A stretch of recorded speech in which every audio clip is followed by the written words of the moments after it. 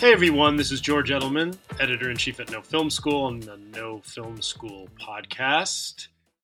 Today we have an interview with a director who has directed television and feature films for 20 years. Wait, let me think now.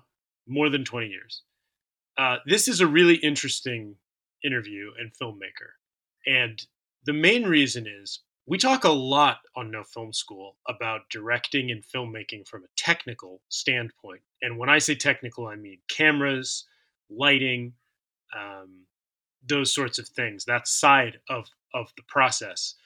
We don't spend a lot of time talking to filmmakers or talking or writing about directing actors, which is a hugely important part of directing. In fact, it might be the only thing a director has complete input control over. I mean, obviously they don't have complete control over it, but because the actor has control over it, but it's your domain as a filmmaker, as a director, to talk to the actors. There isn't someone else on set who's going to do that with you. Whereas when you're shooting, with your camera, you're going to have a camera department. With lighting, you're going to have a gaffer and electrics, etc.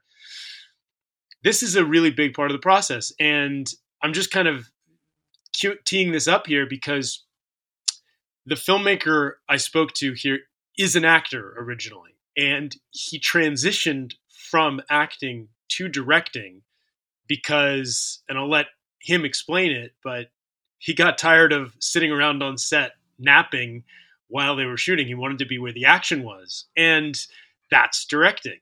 But he's made a whole second career, which he thinks was better than his career as an actor, just out of that. And I think where that becomes interesting is, look, there's a lot of people out there who are actors or who started in theater or who maybe have some acting experience and they're not sure how that can apply to them as a filmmaker.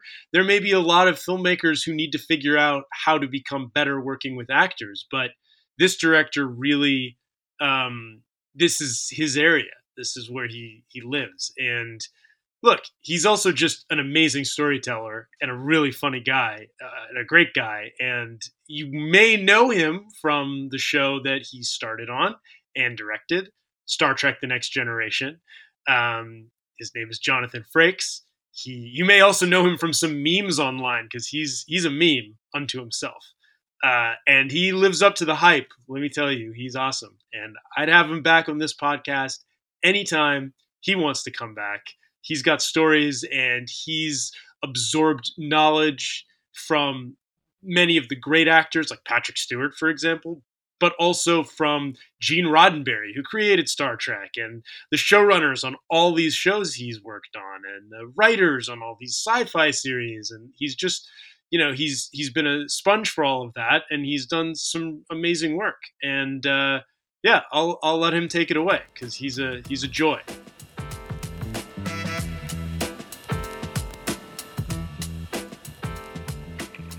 I guess the first thing I just wanted to ask you and get us sort of into this is you have a unique path to directing. From what I understand, and I want to hear it from you though, you became interested in it. Well, tell me, when did you first become interested in it? Because I actually don't know the answer to that question. I had directed a few little things in college and I thought it was a great gig. But once I was fortunate enough to have been cast on a television series as a regular, it became clear that you can only really take so many naps. Most of acting on TV or in a movie is waiting. As Robert Mitchum allegedly is given credit for saying, "I act for free, they pay me to wait." That's a good one. I haven't heard that. That's a great line. At any rate, I went... So you wanted more naps? No, I'd had enough fucking naps. That's what it was. I was napped out. I'm a bit of a control freak, and I like to have my hands in it, and I really enjoy the process. And I love being in the factory. I love to be on the floor. And so you were tired of being in the trailer, waiting for them to get you back into the action. You wanted to be in the action the whole time. I wanted to be in the action, and I could tell because I think I was in my 30s when I got cast on Star Trek. So I had been I've been around sets, and I knew that this was the best. And then you could see that the guy who's directing really has if he has a good team, it's the best job in the world. So I approached Rick Berman, who was the keeper of all things Star Trek at the time, and he said, "Well, you're going to have to shadow everyone." And I said, "Well, of course, I'd be happy to." And one thing led to another. The directors were What year? What year? So you directed a little bit in college. That was the question I was going to ask. Was I was kind of but nothing on film. I directed some scenes and acting scenes and little pieces of play. No, where I went to Penn State, we had literally no film department in the 70s. Well, there weren't many film schools back then, right? I mean, at that time, there was the NYU, the USC, the UCLA, sort of. That whole world, that when you went to theater school, they looked down. To get on film, you had to go over to the communications department. So you did some theater, but then you were acting. You had a career. You were on the show. And then at what season in the show did you say, I'm tired of the naps, and I want to get in the action? And you just walked up to Rick Berman, who's the showrunner, EP of Star Trek, and said, how do I start directing episodes? Yes. How do I take the track? And then it became clear that because I was literally at Paramount University, the opportunity to learn was fantastic. It was a dream. I knew a little bit about staging. I obviously knew something about the acting, and I was always fascinated by the cinematography. So what I didn't really know was the editing, and Rick was generous enough to send me into the editing room. But we had 3 editors on the show, and obviously, at least 2 of them wanted to be directors as well. Everybody wants to be a director, as I'm sure. Right. Yes. There's a lot of jobs in the industry, right? But that's the one, like you said, you aptly put it. Everybody's looking at that one. Because when it goes well, on television, the writer gets the credit and deserves the credit, certainly. But if you're doing a movie and it goes well, it's a Spielberg movie, you know? Yeah.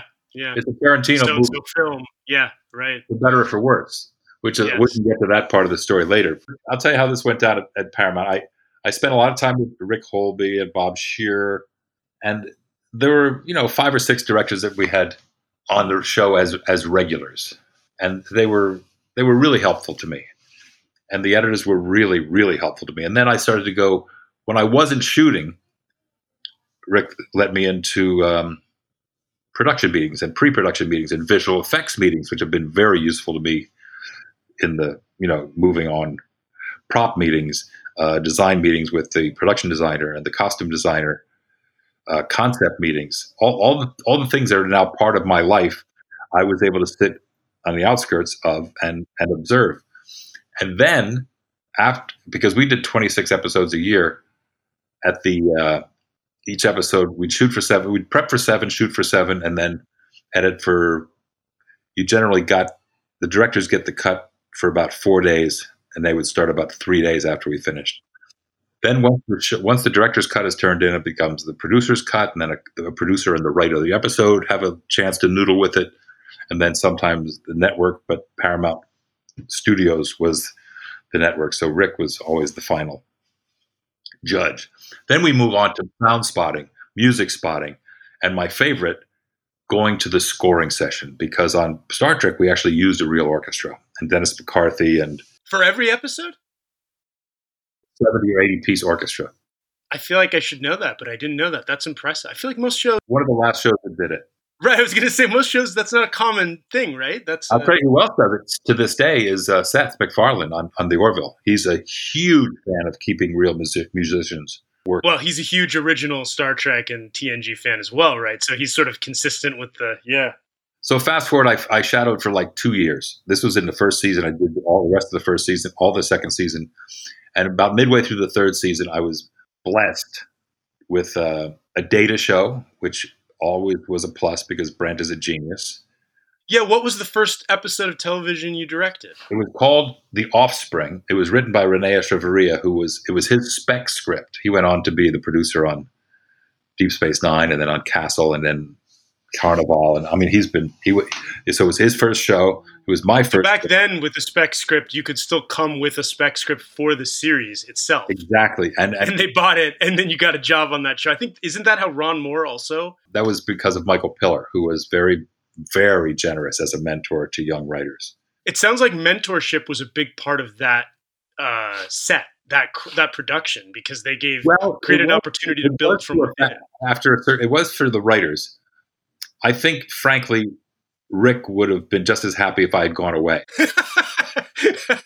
Frances, my wonderful wife, who I remember specifically one day, I didn't have to shoot, and I was at her house, and I said, you know what, I don't think I'm going to go in today. She said, that's exactly what Rick is hoping you'll do. The day you don't show up to Shadow or whatever you were scheduled to do today, we'll say he doesn't really give a shit. So I went and I continued to go. And then fast forward through all the episodes I got to do, when we were done and the movies came out, First Contact comes along, and that's Star Trek 8. So Spielberg and Zemeckis, they're not going to direct Star Trek 8. So, and Sherry Lansing, God bless her, who ran Paramount at the time, gave Rick the power to hire who he wanted. So I threw my hat in the ring, and one of the people who had to approve the director was Patrick Stewart, who I had I must say, a pretty good relationship with to this day. You guys had worked together here and there. It's really been a blessing, and I say it all the time. I'm so grateful that I learned another craft that, frankly, I think I'm better at than I ever was as an actor, and I certainly enjoy it. Well, you're pretty good as an actor. Don't sell yourself short. Good. No, I'm not. I'm not trying to be falsely.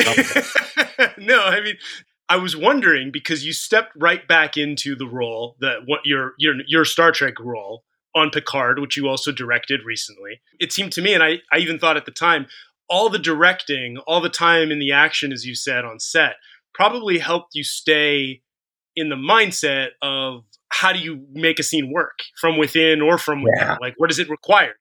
That's what I meant to say about the editing.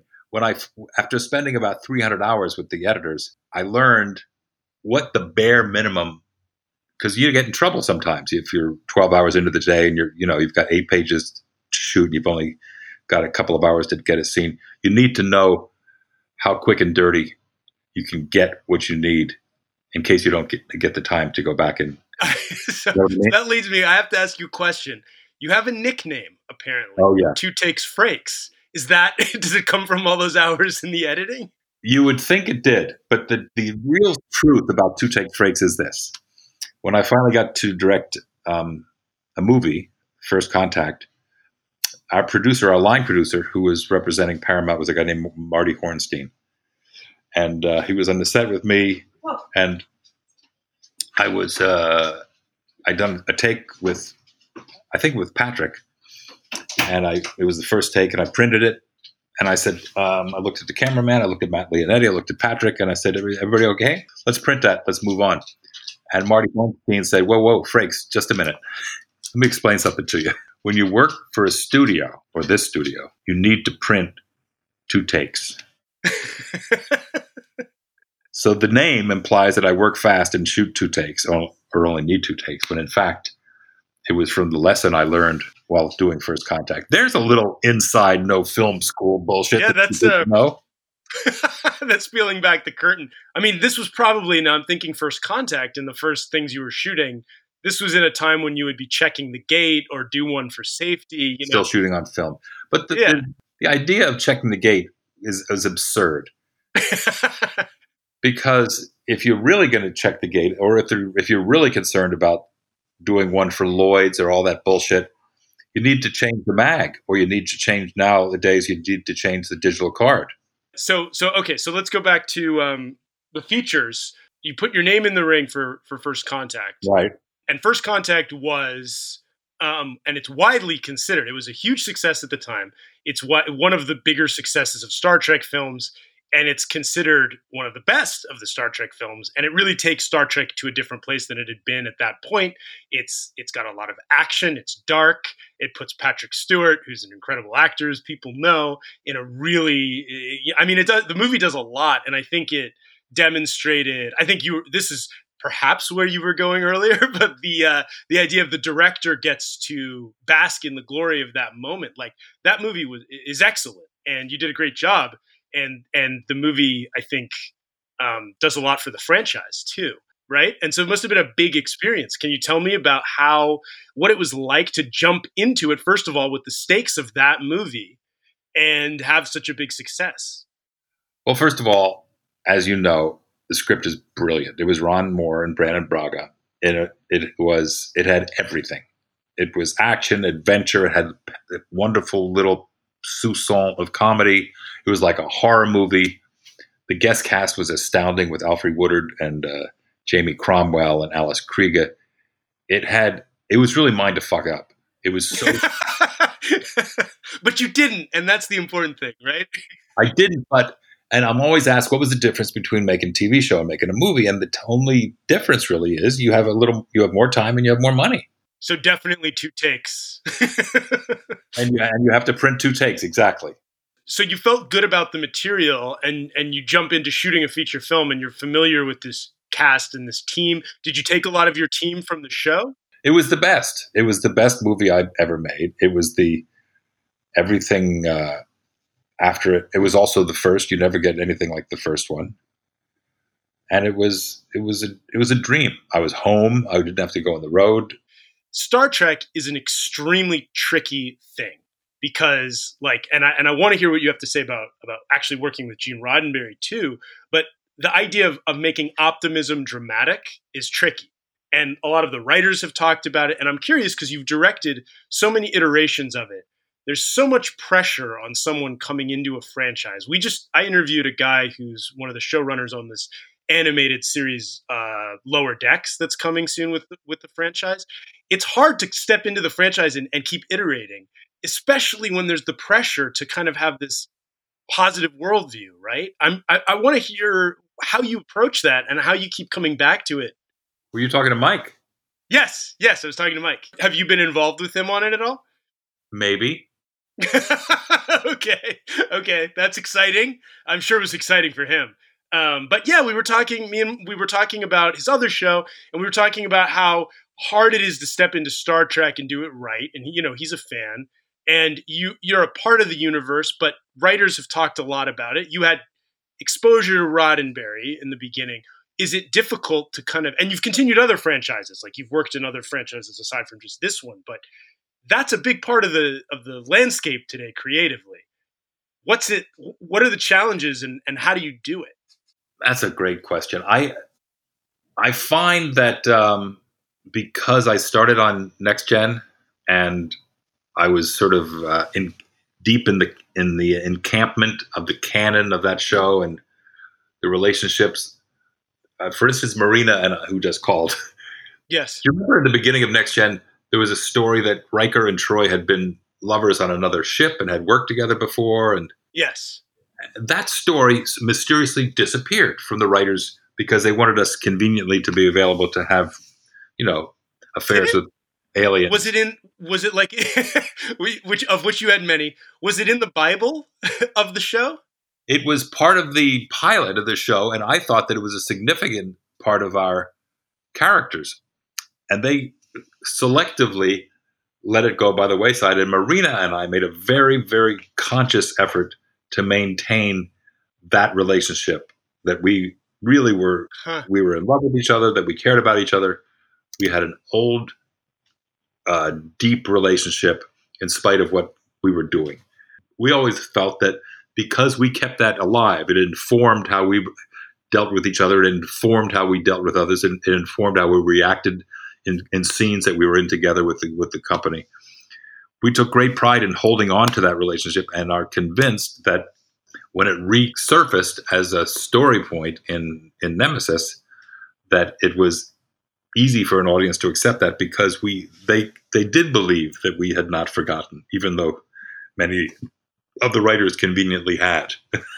Yeah, no, certainly. It's certainly been there's no question that's true and comes across. So you're saying that sort of like that being so close to what the core of it was, in a way, being a creative partner in it from that early stage has made it easier to carry that torch as you step into various versions. Right. And I found going to work on Discovery, which first of all became my sort of new home show in terms of where I finished 3 of them this year. But that cast, in addition to reminding me so much of our cast, was also very curious about what it meant, because I kept trying to express to them when they were very curious about what it was going to be like to be part of this family. And I assured them all that their lives were about to change. But what was also true was that the audience, as they were very skeptical about Next Gen back in the 80s, they wanted Kirk, Spock, and Bones. They really didn't want a bald English captain with a French name, and they were reluctant, and they were reticent, and they were sometimes hostile. As fans can be. They were skeptical. And then fast forward, and Paramount, for better or for worse, went to the well so often that we had Next Gen, and we had Voyager, and we had Deep Throat 9, and we had Enterprise. And then we closed down, and wisely, there was nothing. And then JJ relaunched the franchise, I thought, spectacularly, with a cast, Zach and Pine and Carl Urban, and that cast worked. People really liked that cast. Now Discovery is cast, and the audience is again skeptical. We have a new Star Trek we have to learn about, we have to fall in love with, we want to embrace, we don't know what it's going to be like. And that's, I think, how Discovery, and in addition to that, the audience now has to pay to watch Star Trek, which they've been getting for free for 50 fucking years.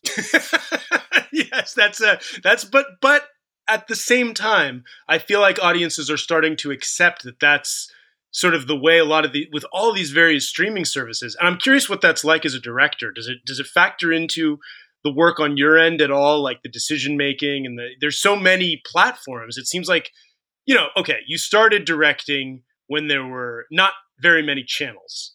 As I said, we used to do 26 a year, and now we do 10 or 13. Right. Yeah. And I imagine the change of how many things come at you as a director, it must be like, there was a time when, 3 networks, and obviously Star Trek was after that.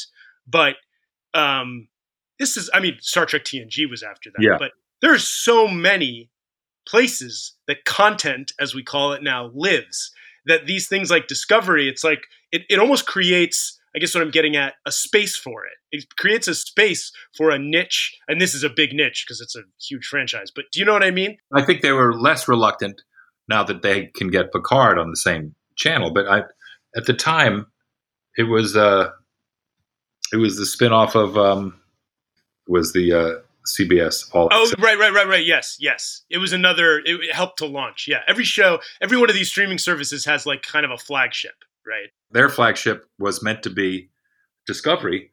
Ryan Fuller was developing it, and it became clear that they were not going to be ready. And Les Moonves said, "Yes, you are going to be ready." He said, "No, we're not going to be ready." And they weren't ready, and they changed hands, and it was a very bumpy early road. But that's before my time, and not what we're here to talk about. Right, but you've weathered. I mean, obviously, you're familiar with the hurry up and wait reality of working in this industry behind the camera on set, and you're familiar with that process, and you've seen things come and go. But yeah, I mean, I'm curious, when you step on a set now for Discovery or for Picard or any of the shows. I mean, I know there's tons of shows not Star Trek related that you've directed, and movies. It's changed tremendously. Do you approach it the same way you always have? And how do you approach it? I approach it the way Bob Justman, who was Roddenberry's producer, who from the original series, who was on our show in the beginning. And he was a wonderful help to me. He said, always show up with a shot list, which I always do to this day. Always have a plan. Don't be afraid to veer from the plan. And that most of your work is done in prep, which is all those adages are absolutely true. And you can smell a director who doesn't have a plan when he walks on. You can feel it when he says, well, why don't we just get it on its feet? You know what? What you want to do is say, you're here, unless you guys have a better fucking idea. Now let's go. Let's hear it. Let's get it. So I'm starting to wonder if, having played, a commander in the middle of various high stakes scenarios informed your ability to direct and stay in the midst of the action and have a commanding presence. Do you see What the an connection? interesting observation. I've never heard anybody say that. No, I'm not. So am I the first one? No, that makes perfect sense. Because one of the things that Patrick and I have always said about our characters, we wish we were as cool in the clutch, sort of honorable, reliable, clear thinking, prepared, honest, all the qualities that both Picard and Riker have. If we had them, we would be better men, you know? Mm. And you make a really good point because I'm not Commander Riker, and I'm really not like Commander like Riker, but I like him. Well, that kind of goes back to what I was saying a little bit about Roddenberry, which is that I think some of those aspirational characters or stories, things we want, that we strive to be more like, or we hope we can, the world right now is in a sad place. It's in a tortured place. And stories about people who stay calm or leaders who we can rely on. These are very comforting things, at any time. We wish we had one now. Yes, exactly. It would be nice. So, a set, we know in our world, in the community of filmmaking, a set can be a very chaotic, scary place. Yes. You want to know that the person running the show, be it the director, but also sometimes a first AD. Riker was kind of like a first AD sometimes, right? Yeah. Uh-huh. Somebody who can kind of inspire and lead, but also show you where you want to, that you're in good hands. And it sounds like with Discovery, you did that a little. But did anybody have that? It sounds like Bob Justman did on TNG. And some of those, the editors and the directors you were shadowing. We always say at No Film School, it's best to get out there and to learn. It's called No Film School, but it's best if you can be connected to process and learn that way, and not just learn by being divorced from it in a classroom setting, so to speak. Who were the mentors aside from the ones you mentioned? Were there other figures like that in the beginning? Well, I had 3 teachers at Penn State who all taught different styles. One was named Richard Edelman, one was named Manuel Duque, and one was named Archie Smith. And Archie Smith was from the Actors Studio in New York, the famous Brando Actors Studio. Yeah. And Richard Edelman was from Stella Adler, which is another school of acting. And Manuel Duque was from the Neighborhood Playhouse, which was a third. Those 3 guys had technique, a way you broke a scene down, the importance of where the beats are, playing an action verb, what are the intentions, what do you want when you come in, where have you been before you got here, where are you going? All those simple acting questions I used still as a director when I break down a script. So I want to make sure that the important emotional beat in this scene is what? You want to make sure you get a close-up for that. Or does that work as a 50-50? Or do you need to connect to the person they're thinking about? So when you're planning your shot list, it's really based on story. So you break it down from the inside. Yeah, exactly. And then that informs, nowadays, especially, there's so much access to the tools. So our readers and our community loves all the gear, the cameras, the lenses, and the editing software, and you can do so much. But approaching it from the perspective of what makes the story tick for a performer is something that I think more people should consider. I couldn't agree more. You know whose name I didn't mention, who was a huge influence on me, who did probably more episodes than anybody, was a guy named Cliff Bowl, who he must have done hundreds of episodes of television. And we had a young guy named Rob Bowman, who went on to do a lot of big AB. He was a showrunner on Castle. He was wonderful and a great help. Do you feel like you're having been an actor and learned the 3 schools of those 3 acting schools informing how you broke down a scene, and that's part of how you make a shot list, is you start thinking about the scene from that standpoint.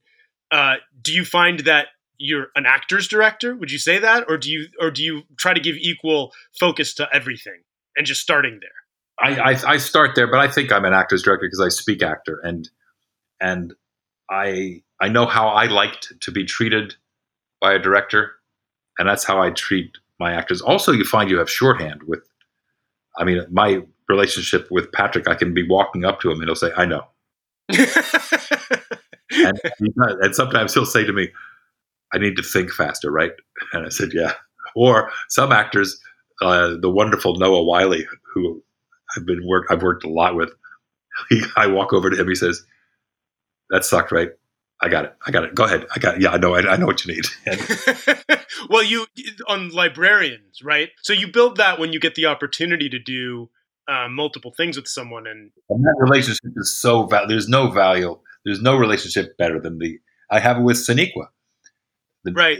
The relationship between the director and number one is essential because it's really number one show, and the cinematographer and the first AD, it's their set, and then you're a guest as a director, and then when you become a regular director on a show, they either look forward to having you back, or they dread having you back, or they adjust. Did you guys, as an actor, you know what it's like to be on the dread side of some of those? So you remember? Oh yeah, with directors. Are you talking about? Oh God, did you go away again? We had another one of our little. Come back to me. Hear my voice where you are. In a train, in a car, anywhere that you are, come back to me. George, please. George. Oh, George. Oh, I'm here. Sorry. You were talking about the shorthand and what you had on Discovery, and talking about being, the guest on the set, the director people dread, or the ones people look forward to. I wanted to ask about that when it comes to working on television. You mentioned that it's a writer's medium, and a lot of people say that, and people talk about it being, we're in kind of a golden age of television right now, and there's a lot of great stuff. But as a director, do you try? Is it hard to meld yourself into what has come before and do your job and do it well and not step? It feels like a delicate thing, like it's almost like a surgery, right?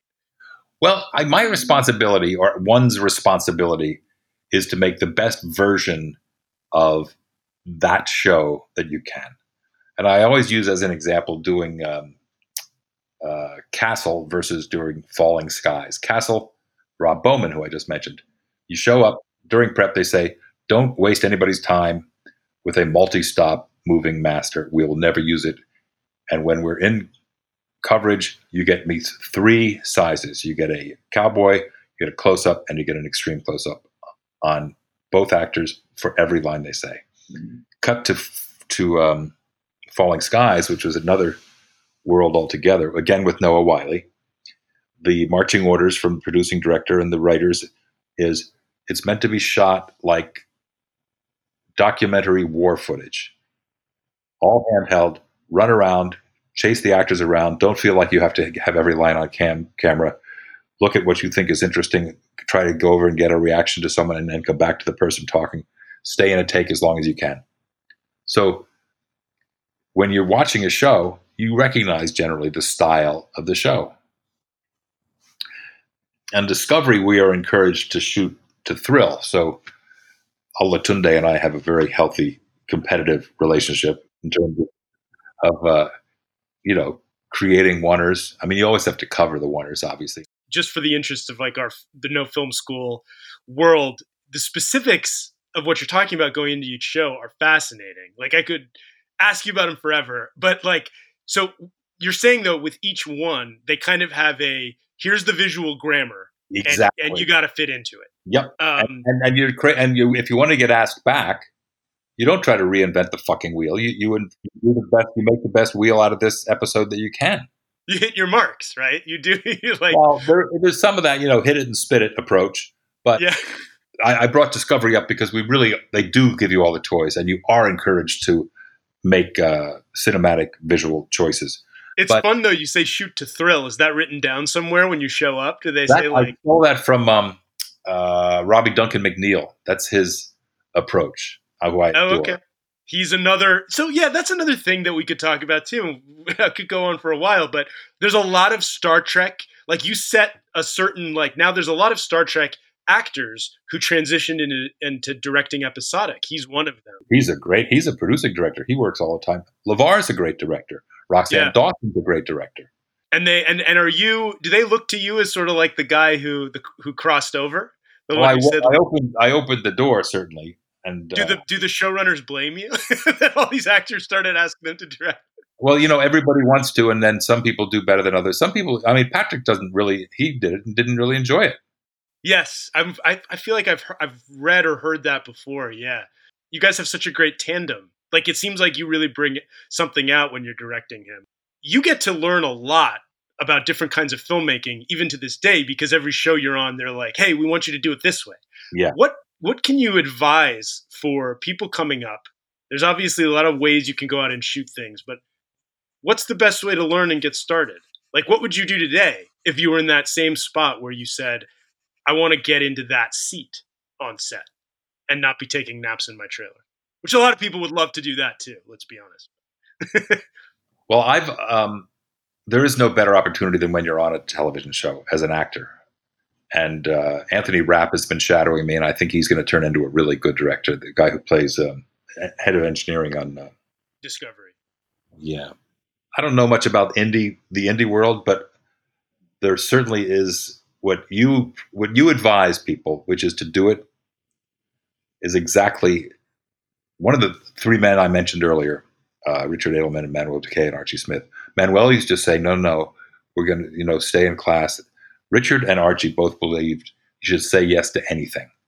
You want to somebody asks you to do a scene, say yes. Somebody asks you to be in this play, you say yes.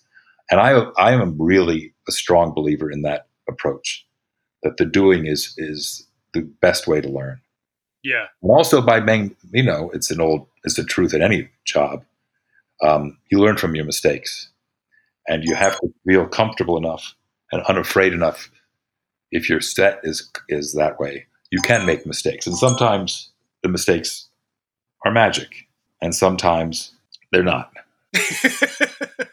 Yes, well, but then and those are the ones you learn from. Yeah, I mean, and you also, I feel like you kind of gave an answer earlier too to this question before when you said shadowing, and they wanted you to not show up, or they were hoping you wouldn't show up so they could close the door on it. But the shadowing and the persistence to learn that way. Yeah, but you have to get into. I mean, there are programs now. It's not a great time to be an old white guy. Fox has a program, NBC has a program, and it's geared to address the incredible inequality in the diversity of the DGA, which is true of the WGA, and it needs to be rebalanced, and it is beginning to be. Yes. But as a result, it is, well, you know what I'm saying. Yeah, no, absolutely. I mean, that's part of the process, and it's part of getting fresh perspectives, and finding ways. But I mean, the good news is people can grab stuff and start creating and put their ideas out there. And they can get around other people who are doing that too. So there's a lot of opportunity, but you've been doing this, you've been at it for a while, and you've seen the industry really grow and change, and you've obviously been around some tremendous talents and craftspeople. So it's great to get your input and insight, and it's been fun. Thank you so much for taking the time. My pleasure. You're a good interview, man. I really enjoyed it. Oh, thank you. That's a huge compliment. We may reach out again if you guys are interested, because I feel like you have a lot of insights about the actual craft. And nobody likes to talk about myself more than me. Well, thank you. Thank you again. Okay, man. Bye.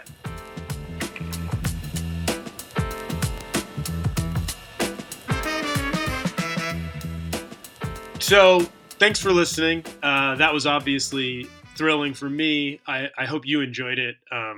Jonathan Frakes is a true original and a one-of-a-kind guy. And if you want to know more about directing actors, we have a lot of good stuff on nofilmschool.com. The do's and don'ts of directing actors according to actors is a post we have. We have a lot of other good stuff about it, such as like directing actors, common conflicts, and how to avoid them. But I also want to let everybody know, if you don't know already, we have a new ebook on nofilmschool.com, How to Write a Screenplay During Quarantine. It's completely free. It's 100 pages. It's filled with examples, plus infographics, plus it takes you through a 10-week process of how you can write a screenplay, including some weeks you get off, cheat weeks. And you will finish your script by the end of this thing. We have done so much work researching and writing about screenwriting. It's written by our own Jason Hellerman, who is a working screenwriter and has been for years. But this is a really good resource, and all you have to do is sign up for the newsletter to get it. So go to nofilmschool.com, go to How to Write a Screenplay During Quarantine, and get this ebook. And obviously keep listening to the podcast and rate, subscribe, like us, and let us know what you thought. And if you have any questions for me or for Jonathan Frakes, because I'll forward them along to him. Thanks again.